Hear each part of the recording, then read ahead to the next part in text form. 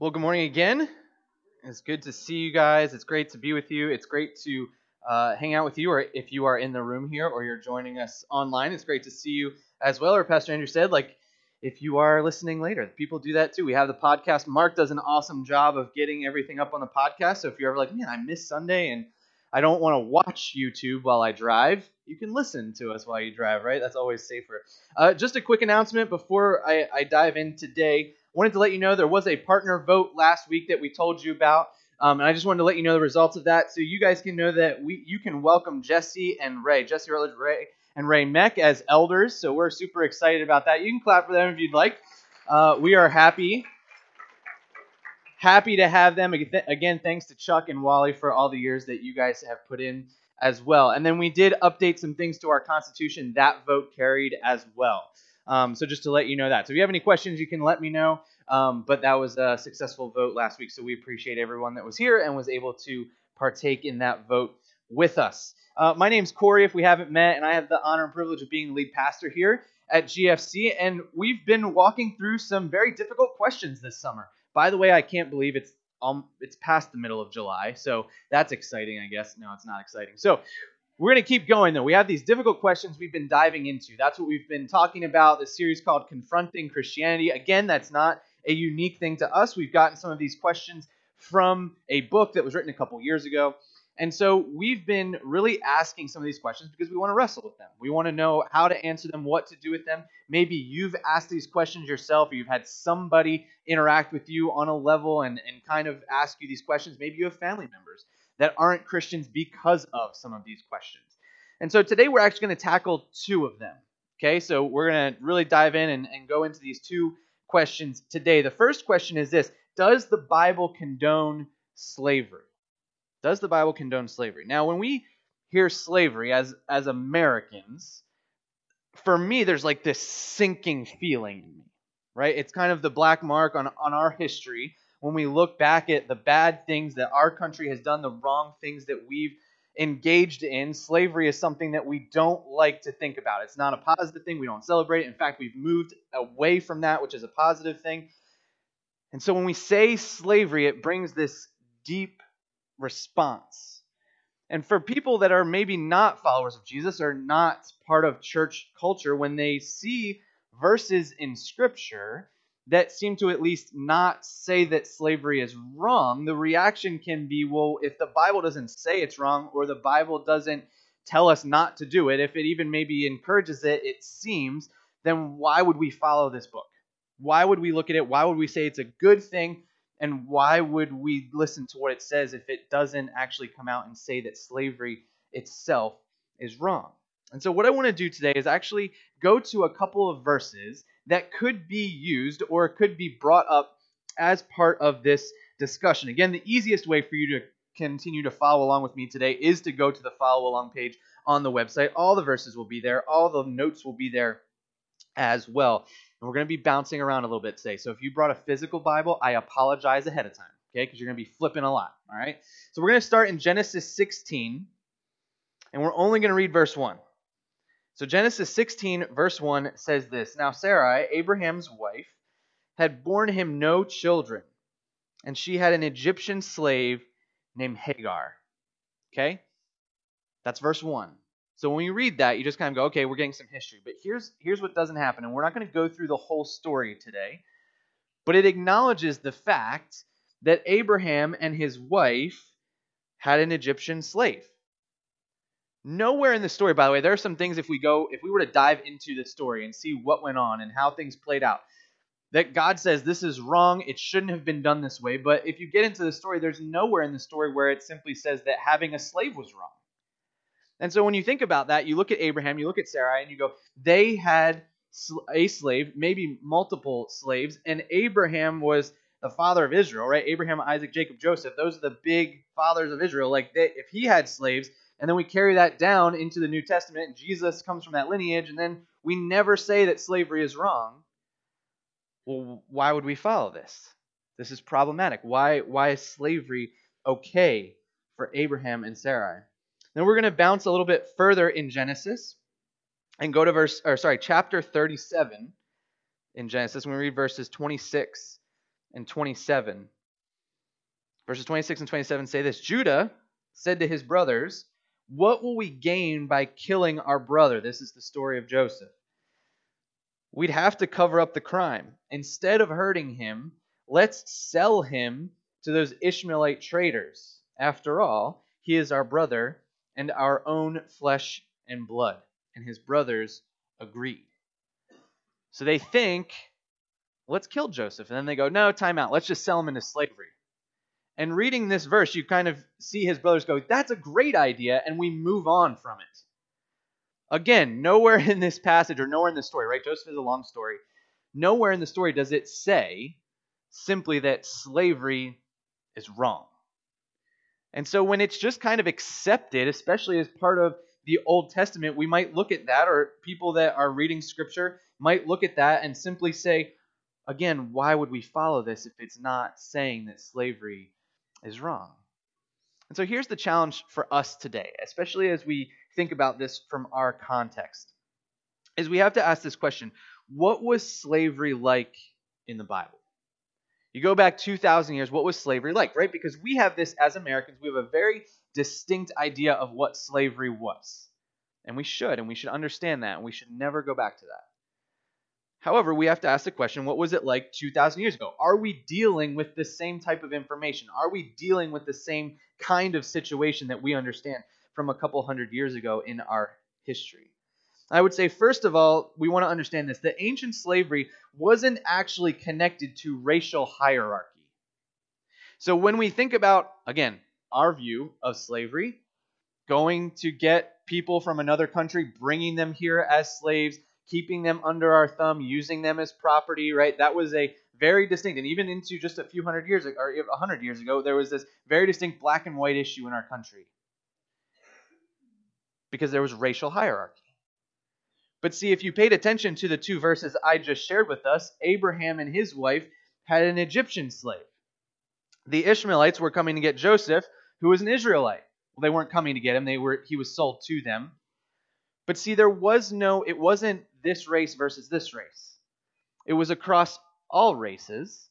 And so there wasn't this level of understanding where this race was going to control this one. Now we're going to get there because that does happen in Scripture. However, the general idea, and one of the reasons why Scripture doesn't absolutely take away slavery or this idea of servanthood completely, is because it wasn't racially charged. And I'll explain more about that in a minute. The second thing to understand is that it was common for people to sell themselves into slavery. You might go, why? Why would someone want that? Why would they sell themselves into that? I'm gonna flesh that out again, but here's the first thing that we just have to understand about it. If you came to a place where you had no job, you had no home, you had no way to support yourself, what you could do is you could then go to somebody who had a business, had a farm, had whatever, and say, I will give my services to you. In that situation, they would then house, clothe, and feed you, and you would work for that person. And so if you worked for that person, at least you knew that your basic needs were going to be cared for. You wouldn't be on the street, you would have a bed to sleep in, you would have a place to go, and you would have a job to do. And so it was actually common, again, we'll flesh this out a little bit more in a little bit, it was common for people to say, I'm at the end of my rope, I'm going to sell myself into slavery or into servanthood. The third thing was this, that advancement was possible within slave status. So if we were to go back to the story of Joseph and we were to read the entire story, what we would learn about Joseph is that when he spent his time as a servant or as a slave, he moved up about as high as he could go. He became his owner's right-hand man. He was over the entire estate, and he was seen as someone who was trustworthy and honorable. Very different than what we understand as typical slavery in our country just a few hundred years ago. We're not setting this aside. We're not just saying, oh, well, slavery is okay or servanthood is okay. But what I want us to understand is that the understanding of what servanthood and slavery was at the time is very different than what we think of in our country. See, if we go to Deuteronomy 15 now, we're going to get more information. We're fleshing out this information about how does Scripture define what this is and how do we understand it. And in Deuteronomy chapter 15, we're going to read a few verses here. I'm going to start in verse 12. And these are the instructions. Okay, these are the instructions for people to understand how we do this thing called slavery or servanthood. And so in verse 12, it starts here. If a Hebrew sells himself or herself to be your servant and serves you for 6 years, in the 7th year, you must set that servant free. So here's what we understand. Hebrew to Hebrew, same race, right? No hierarchy there. This is just someone that needs help. They give you themselves over to you in slavery. After 7 years, you have to set them free. See, that's why people would sell themselves into it. It wasn't a life sentence. It was I'm going to give myself for 6 years as working for this person, and then I will be set free. Can I get myself on my feet and back up in these next 7 years? Let's go to verses 13 and 14. It says, when you release a male servant, do not send him away empty-handed. Give him a generous farewell gift from your flock, your threshing floor, and your winepress. Share with him some of the bounty with which the Lord God has blessed you. So not only do they get set free, but they also get sent with gifts.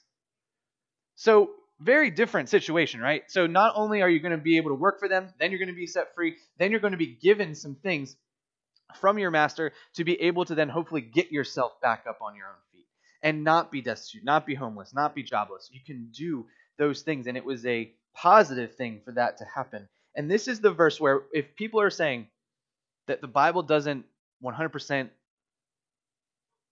go against slavery like we understand it in our country, this next verse is where we understand that. Verse 15 says, remember that you were once slaves in the land of Egypt. The Lord your God redeemed you. That is why I am giving you this command. You see, the slavery that the Israelites endured in Egypt was more of the kind of slavery that we understand in our history of our country. The Israelites got there because of Joseph, and the Egyptians started to realize that the Israelites there were too many of them. They were getting too powerful. They might take over, that we would be outnumbered. So the Egyptians decided, let's put them into slavery. Let's keep them under our thumb. Let's make sure they can't overtake us. There was that racial hierarchy. There was a desire to keep them down. There was a desire to do wrong to them. There was abuse that went on there. And so what God is saying in verse 15 is, you remember that type of slavery. We are never doing that again. That's not who we are. So in culture, we're going to understand this idea of servanthood, but when someone becomes your servant or your slave, they're only doing it for 7 years, and when they leave, you're going to bless them when they go. You're going to help them move forward. Verse 16 says this, but suppose your servant says, I will not leave you because he loves you and your family and has done well with you. Verse 17, in that case, take an awl and push it through his earlobe into the door. After that, he will be your servant for life, and do the same for your female servants. Now you're like, time out, that sounds terrible. Yes, it does. However, I did some research. You should do some research. Okay, there's a lot out there, but this was a positive thing. For us, culturally, we're going, this sounds awful, right? I'll just go to Piercing Pagoda if I want to get my ear pierced. I don't need to go to the door. But this was a positive thing. And understand what happened in the verse before. Why is this happening? Because the servant says, I want to stay and work for you. So it encourages the master or the owner in this situation to build a positive relationship if this is a good worker, so that at the end of the 7 years, the worker will say, I want to stay here and work for you. Everything that the Bible is teaching us here in Deuteronomy about this situation is for servant and owner to work together to build a good relationship so that that relationship continues to move forward. Or at least at the end of 7 years, the master's not upset because he has to give gifts to the person when they leave. You would much rather give gifts to somebody that you're like, man, I don't want you to go, but I love you, right? I wish, here, do well. That's the kind of picture that Scripture is painting for us. The last verse we're going to read in Deuteronomy. It says, you must not consider it, in verse 18, you must not consider it a hardship when you release your servants. Remember that for 6 years they have given you services worth double the wages of a hired worker. And the Lord your God will bless you in all that you do. So our understanding of slavery is not the same as what we understand in our country. And in fact, what we need to understand about this is that servants were owed payment, gratitude, and respect. That's the picture that Deuteronomy paints for us to understand. We don't get that all the time because this system doesn't exist in our culture. And so it makes sense for us to look at Scripture and go, why isn't it just saying slavery is wrong? Why is it giving us parameters? Why is it encouraging it? But if you really dig into that and understand it, if we go back to what slavery was in our country, if the slave owners had looked at this and understood this to be the standard for how they were to do what they were doing, first of all, they wouldn't have bought slaves in the first place. But second of all, if they had treated them this way, slaves would have been let go after 7 years and they would have been given gifts. And it wouldn't have been the same situation. And so we have to see that when the Bible doesn't say that it's wrong necessarily, it's a different idea, it's a different context, and it is not saying that slavery is okay the way that we understood it in our country. There's another place in the New Testament I want to go real quick, and that's Philemon. May not go to Philemon a lot. It's one page. So it might be a little difficult to find. But in Philemon, verse 10, it says this, I appeal to you, and this is Paul talking, I appeal to you, show kindness to my child Onesimus. I became his father in the faith while in prison. Onesimus hasn't been much use to you in the past, but now he is very useful to both of us. I am sending him back to you, and with him comes my own heart. Jump down to verse 15. It seems you lost Onesimus for a little while so that you could have him back forever. He is no longer like a slave to you. He is more than a slave, for he is a beloved brother, especially to me. Now he will mean much more to you, both as a man and as a brother in the Lord. So if you consider me your partner, welcome him as you would welcome me. If he has wronged you in any way or owes you anything, charge it to me. So just to give us a little bit of context, Paul's writing this letter to Philemon. He ends up coming in contact with Onesimus, who was a servant of Philemon. They're in prison together, and while they're in prison together, Paul leads Onesimus to Christ. Philemon, we learn, is already a follower of Christ.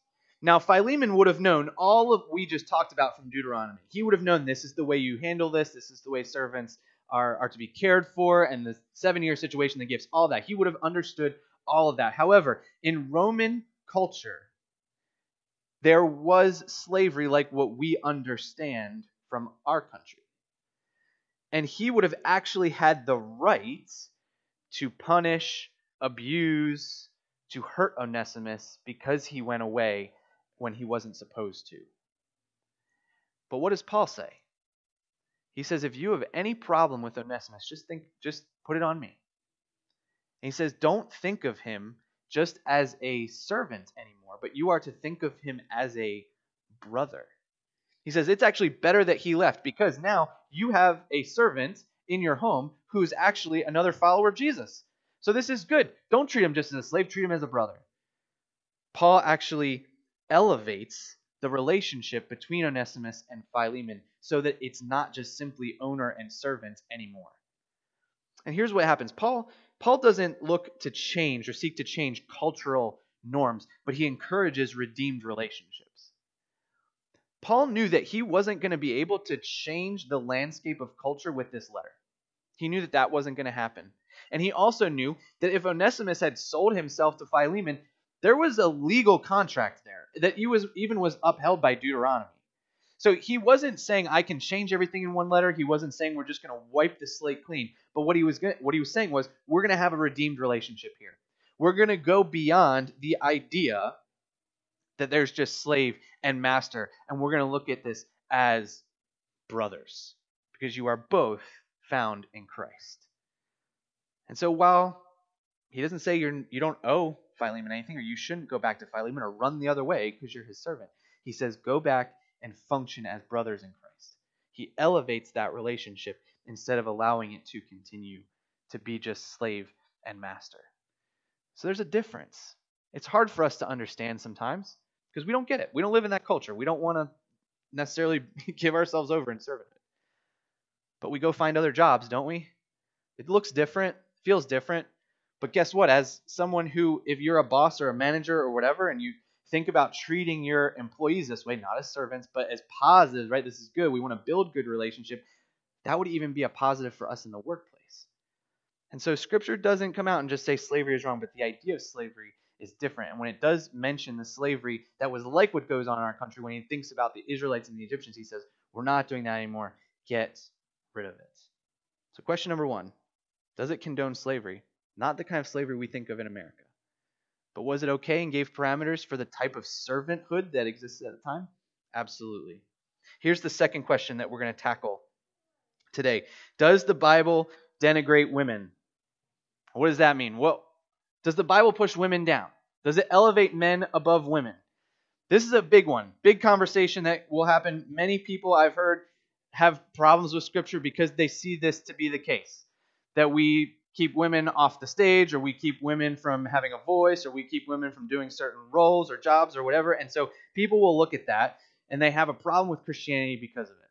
And so let's go to one of the big passages that will get quoted when this problem comes up. It's Ephesians chapter 5. So again, we're going to hear from Paul, and he kind of talks about this. Remember, this is New Testament, okay? So when people bring this up, it's not just like we can say, oh, that's Old Testament. We can just kind of forget about it, right?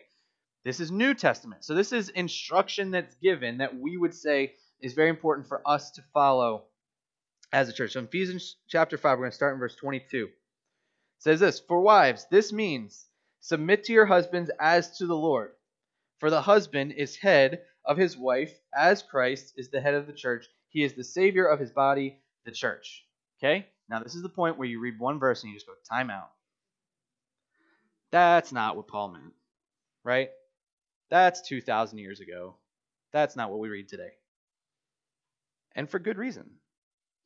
And here's the thing. What happens with this verse sometimes is people have and continue to use this verse to elevate men above women.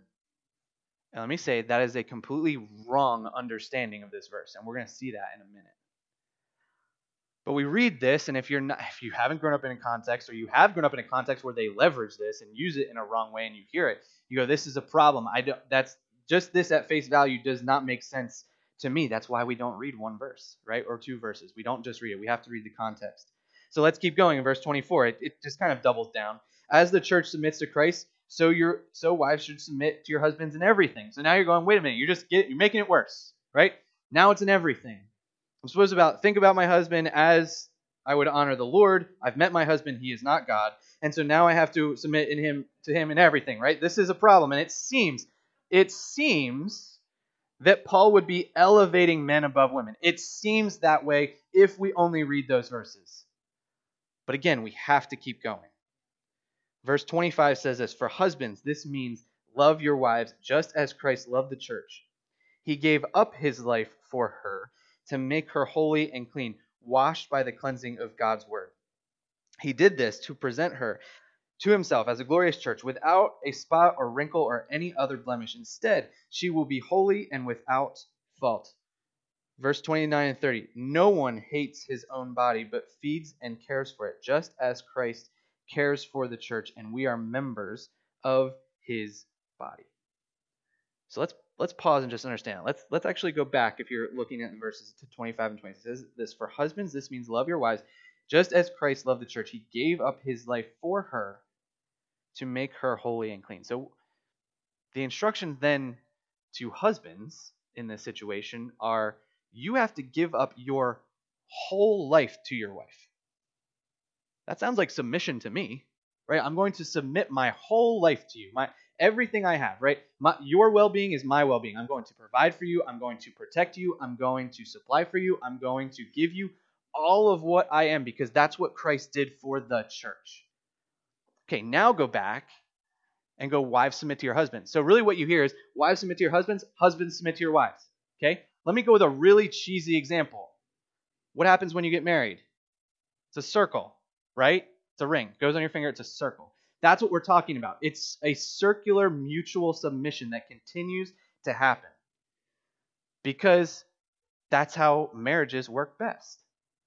When I say to my wife, I'm going to give myself completely to you, I'm going to provide for you, I'm going to listen to you, I'm going to be there for you in every situation, and she says the same for me, then it's not one or the other, right? There's no this, it's this. And so we need to work at it. I'll just say I need to work at this, right? I need to work at this. We need to get better at trying to out-submit each other. That's the idea we're trying to do.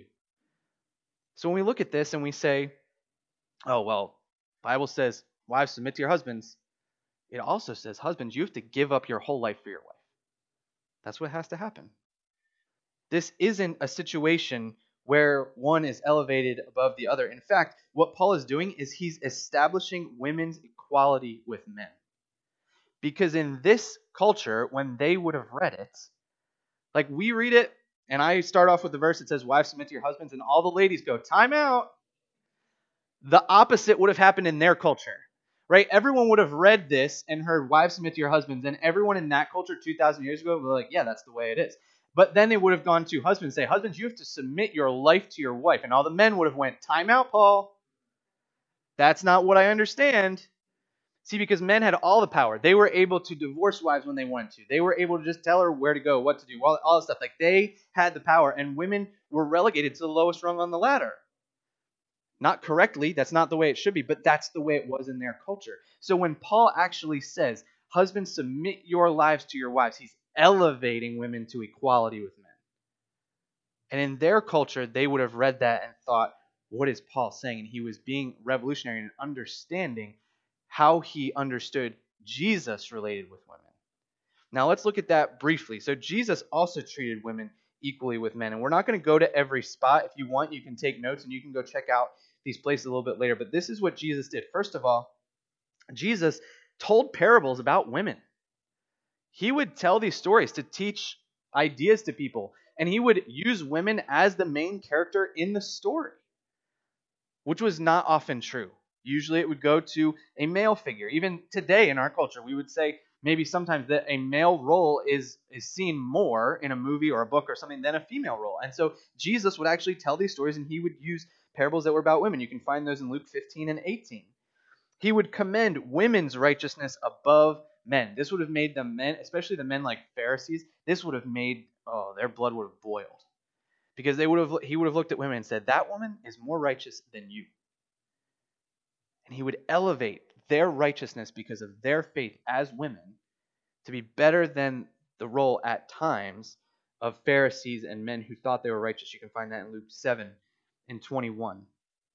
And then Jesus would also heal women, and he would grant their requests when they would come wanting him to heal or raise others. So when they showed up in his context, he would give them attention. He would hear them out. He would heal them, and he would even meet their requests. He didn't ignore them when they came into his presence. He saw them as equals with the men who are around them. And I want to go to one more passage real quick in Luke chapter 8. I want us to understand something really cool from Scripture. Luke chapter 8, I'm going to start in verse 1. It says, soon afterward, Jesus began a tour of the nearby towns and villages.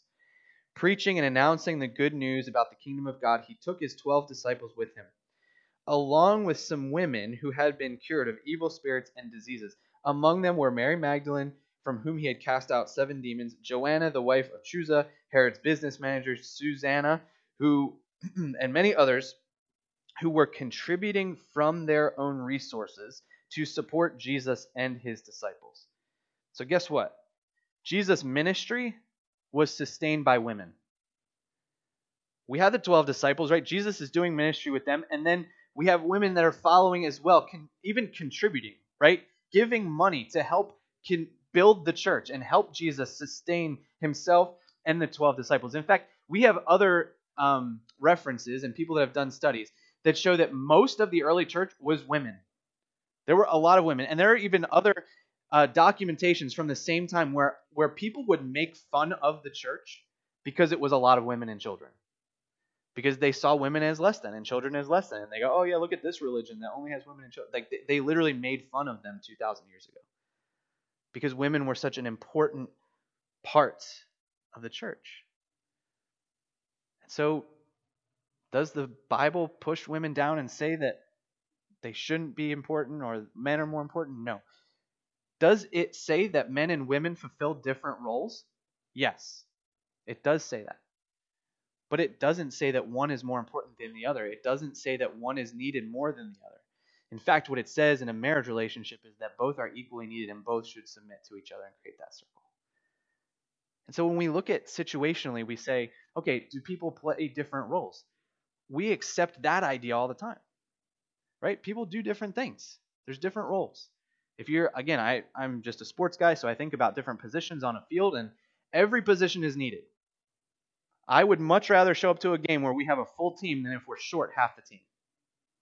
You need them to be successful. They're necessary. They play a very important role, and that's what Scripture helps us understand, that men and women together have different roles, have different ways of doing things even sometimes, and both are necessary.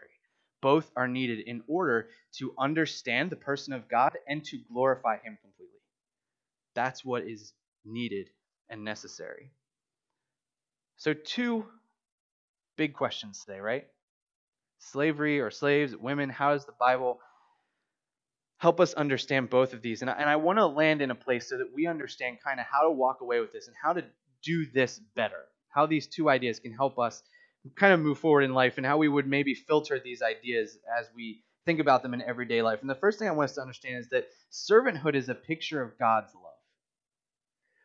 One of the things I think that comes back as we read these verses and as we understood what the Bible says about these 2 things is that servanthood is necessary.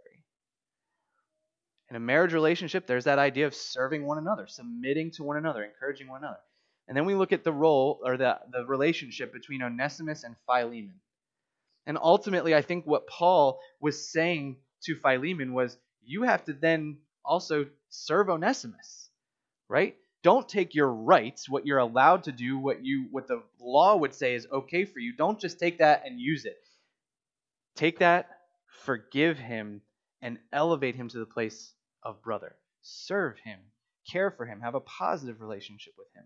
Why does that come back so much? Because servanthood is a picture of God's love.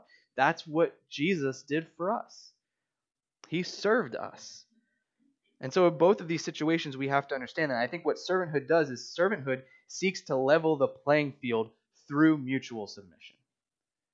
The best way for, even when we're thinking about the servant-master dynamic, the best way for them to move forward was to level the playing field and say, this is a relationship that's going to last 7 years. I know I'm going to have to give you gifts at the end. Let's get along. And in fact, let me encourage you so much that at the end of 7 years, you want to stay. I don't know if you've seen this kind of happen in your own life, but I think when someone shows up and they show you the same kind of respect, you are more apt to respect them. I would do this when I taught high school. I could do this in high school, or when I taught high school. I don't think you could do it with younger kids, but I would start off the year and I would say to my students, I'm here to treat you like an adult until you show me I shouldn't. That was the way we started.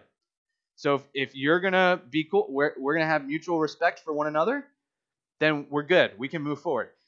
You break that deal, and this relationship changed. Why? I didn't want to start the year off. I didn't want to start our relationship as the person who was just going to have all the power over them. That's not the dynamic I wanted. Now, other teachers might say I should do it differently, but that's what I did. And so sometimes that meant I had to stick my nose in and say, you're not being respectful or you're not doing it. So the dynamic of the relationship is going to change a little bit. But for the most part, when I said I respect you, they said I'll respect you back. The same thing is true, hopefully, here at GFC, right? I don't want the idea that I have power, let's just do that, right, to be lorded over anybody. Let's have mutual respect for one another. Let's have conversation. Let's do things right? That's what servanthood is. I'm going to serve you and say, I'm going to hear you out. I'm not going to use whatever power, quote unquote, I have over you. We're going to do this together because that's what Jesus would call us to do. And that mutual submission then creates a positive relationship. See, when these 2 topics come up, the problem that people have with it is they feel like someone's going to use their power over somebody else. Slavery was that use of power over somebody else, and it was wrong. A wrong understanding of Ephesians 5 would cause husbands or men to have an unnecessary amount of use of power, again, over their wives. It was wrong. And so we bring in that mutual submission. And what we understand is that submission, servanthood, and sacrifice defined Jesus. And he calls us to the same way of life. It's incredible to think about the fact that the God of the universe would be a servant to us, that he would make a sacrifice to love us, that he would have a submission to God in a way that caused him to put himself under humans, to be a human child with human parents, to be put on trial by humans when he's the God of the universe. It's the ultimate picture of submission and servanthood and sacrifice. And again, when we look at that and we say, well, I'm going to use my power over here over somebody else, it's not the way God did it. It's not the way Jesus did it. It's not the way that we're called to live.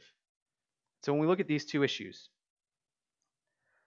God says, serve one another in whatever relationship you have, and that power dynamic is going to go away. That's what Scripture teaches. People are going to say, oh, it teaches this, teaches that. And I'll be honest, there are other passages that we're not getting to today that you could bring up and say, what about this? And if there's a passage that's sticking in your mind, you say, I need to talk about that passage. This is driving me nuts, right? Send me an email, call me, whatever you want to do. Like, let's have the conversation about it. But from a holistic perspective, what Scripture teaches is that men and women, equal and just as important. Slavery, as we understood it in our country, 100% wrong. But that he would call us to this mutual servanthood, submission, and sacrifice towards one another, especially when we're found in a relationship where you're a follower of Jesus and I'm a follower of Jesus. We would see each other as brothers and sisters in Christ and move forward from there. Let's close our time together in prayer. Lord, we are thankful that you have given us these verses to understand these difficult topics, and we know that these two issues especially will pop into our culture every once in a while.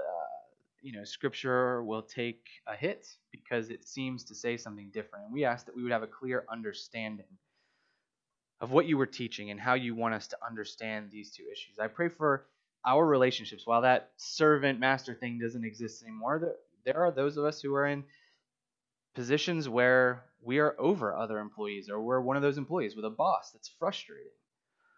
And we look at this and we say, what is my calling? What is my role in that? We ask that we would be submissive in a positive way, that we would be a servant, that we would be sacrificial towards others to build a better relationship. We ask that in our marriages that this would not be something where we look at Ephesians 5 and we say, oh, I have power, or you have power, or whatever. We ask that mutual submission would be there, so that we would not see one as more important than the other, but we would see each other as equally important. We pray that our church would be a place that is seen that way, that we would look at men and women in different roles in society, that we would say that every one is important, every person is important, every gender is important, everything that you have created is important, and that we would honor those people the way that you have called us to as image bearers of you. In Jesus' name, amen.